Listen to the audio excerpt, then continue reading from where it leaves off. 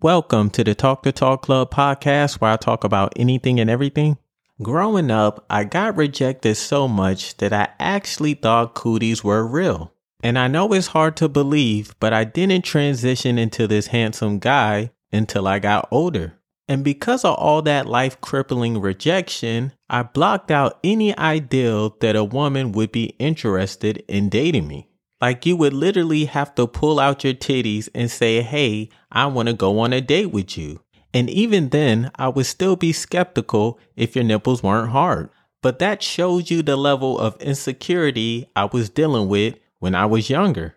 Like before me and my girl started dating, everyone knew she was hitting on me, but me.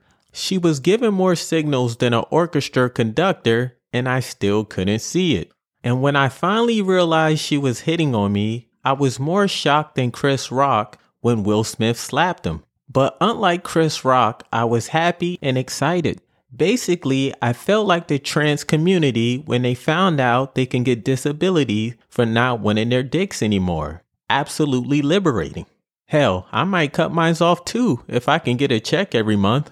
But if you're like me and have the inability to realize when someone's flirting with you, here are 5 signs people show when they like you.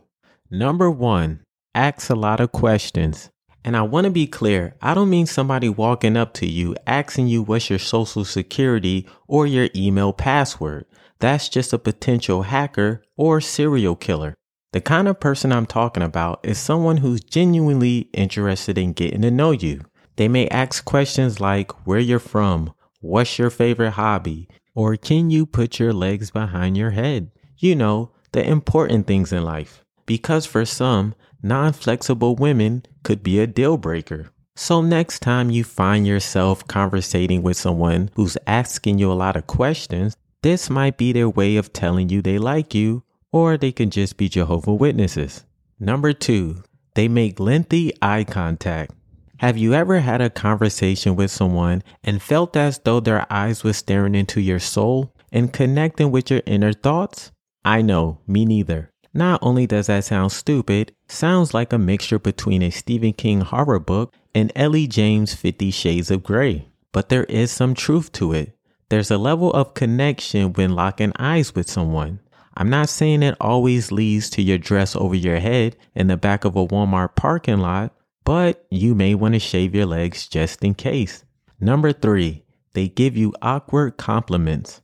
Ladies, have you ever been out with your friends and maybe you wore one of those transparent tops because it's the only way you can expose yourself without actually going to jail? And as the night progresses on, you're having a great time, and the first compliment you get from a stranger isn't about how nice your eyes are, but how nice your nipple rings look instead. Well, that's what I mean by awkward compliments. And it's not like they're doing it on purpose. It's just the nervousness causing a flirtatious form of Tourette's syndrome, where they blurt out anything no matter how stupid it sounds. Number 4, touch you while talking.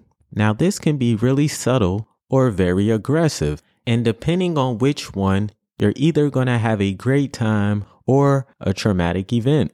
But in most cases, it's something non-threatening, like their hand on your shoulder or your back, or even a gentle brush against your arm. It's not like they have their hands around your throat squeezing it, asking you how's your day. And though some of you might be into that, remember, we're still at the flirting stage. But the number 1 way to figure out if someone's flirting with you is simply ask them out on a date. The worst thing they can say is no. And if you do get rejected, now you can stop stalking their Instagram page with your hands in your pants while you're at work. Or maybe they'll say yes and you end up with them for the rest of your life. But you'll never know if you don't ask. And if you found today's episode helpful, share it with someone in hopes it will help them too. And if you haven't already, subscribe, like, please leave a comment. It always helps. Once again, this is the Talk to Talk Club podcast, and I'll see you next time.